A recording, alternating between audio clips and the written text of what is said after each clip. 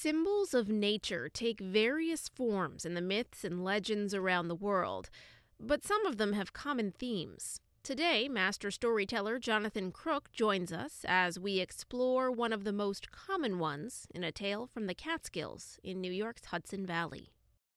Are the lights on? Good. Welcome to Listen with the Lights On. I'm Jessica Blaustein Marshall. And I'm Patrick Garrett.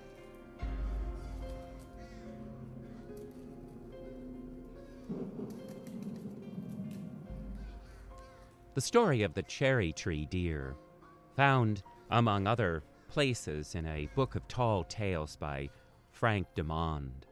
Now, once upon a time in the Catskills, a young man proved his mettle by knowing his gun. And he wouldn't get it till he was at least 13 or 14, but the age wasn't important. It was how well could he handle that weapon.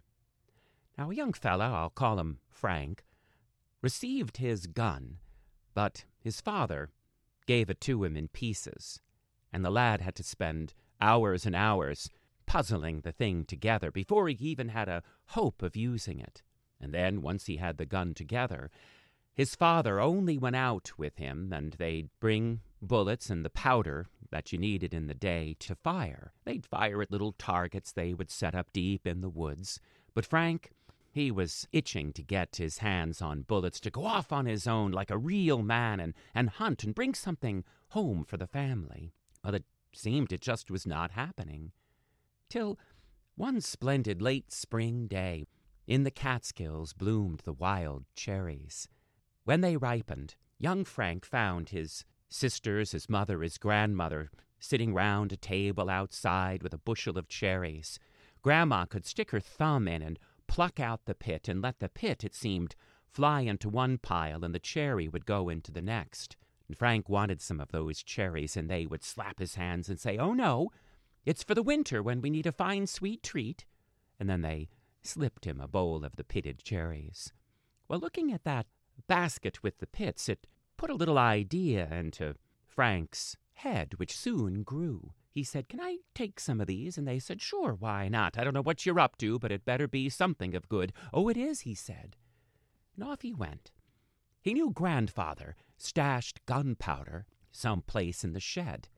Well, Frank went to that place, found the powder, swiped it, slipped off into the woods of those fairy tale mountains, the Catskills. Then he found the cherry pits fit down the barrel of his gun, and with a little powder in there, he could shoot at targets he had set up. Well, in the midst of this little gunnery practice, Frank spied a deer, and was as if instinct overtook him. He turned his gun, and boom, he fired one of the cherry pits, and it struck the creature right in the head. Well, kind of horror-stricken, for he found he had wounded the creature, he runs over and found a fawn.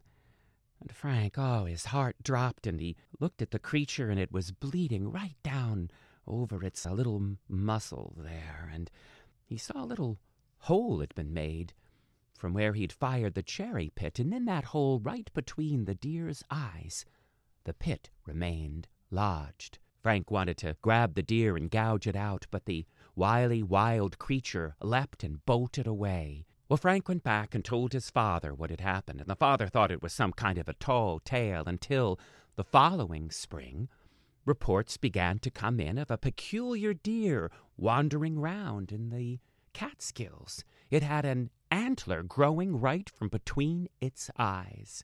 And when another year had gone by and reports began to come in of a deer with a blooming cherry tree, people had to dismiss the story, but those who witnessed this said, "I couldn't make this up. You'll see it."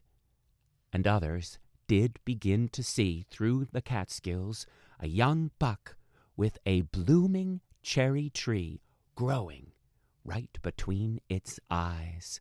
Well, this became a marvel for people to see, and of course, though the hunters could have used the meat, It was considered a token of honor to have witnessed the cherry tree deer, and soon people took it upon themselves to say, "Oh, I'm blessed, I saw the cherry tree deer, that little tree in full bloom, right up on the Round Top or down below in the Susquehanna Valley." And year after year after year, folk reported seeing the cherry tree deer or expressed a deep longing to again clap their eyes upon that spectacle.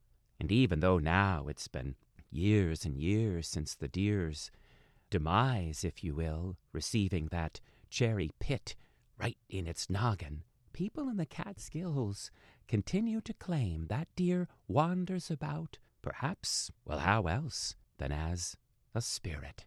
And if you happen to clap your eyes upon it, consider it not a frightful apparition, but rather an auspicious blessing given to you by the Catskills as they rise up Fairy Tale Mountains from our Hudson River, the cherry tree deer.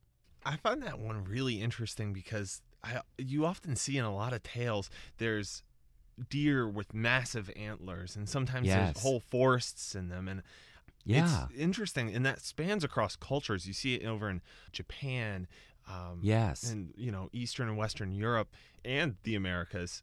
What do you think makes that so universal?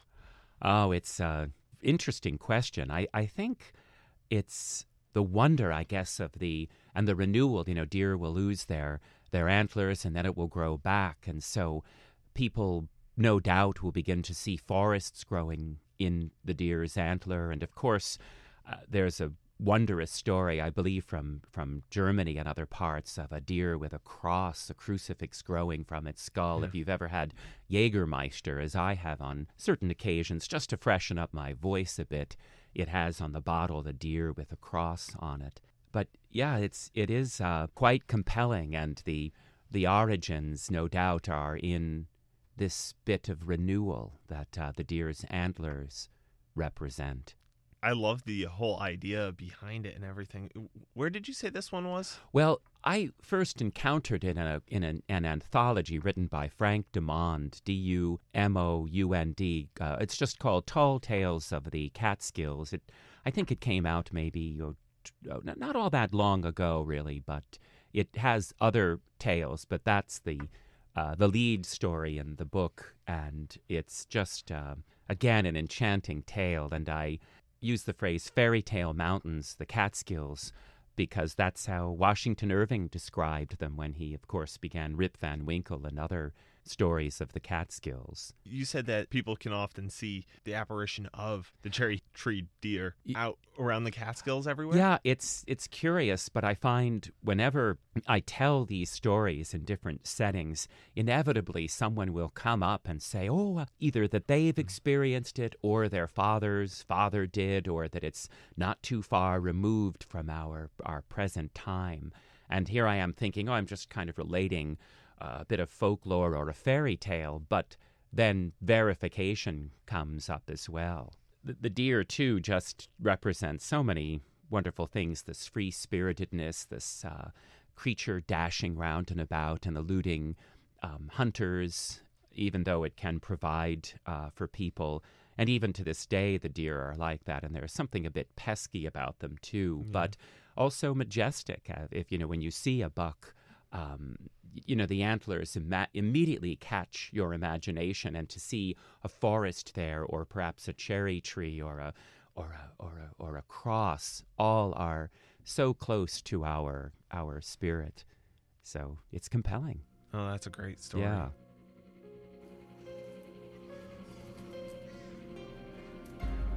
Thanks for joining us. Listen with the Lights On is a production of WAMC. Our theme music is Grizzly Reminder by Midnight Syndicate. For more spine-tingling tales, make sure to subscribe to our podcast on iTunes, Stitcher, or the Google Play Store. For this week's episode of Listen with the Lights On, I'm Patrick Garrett.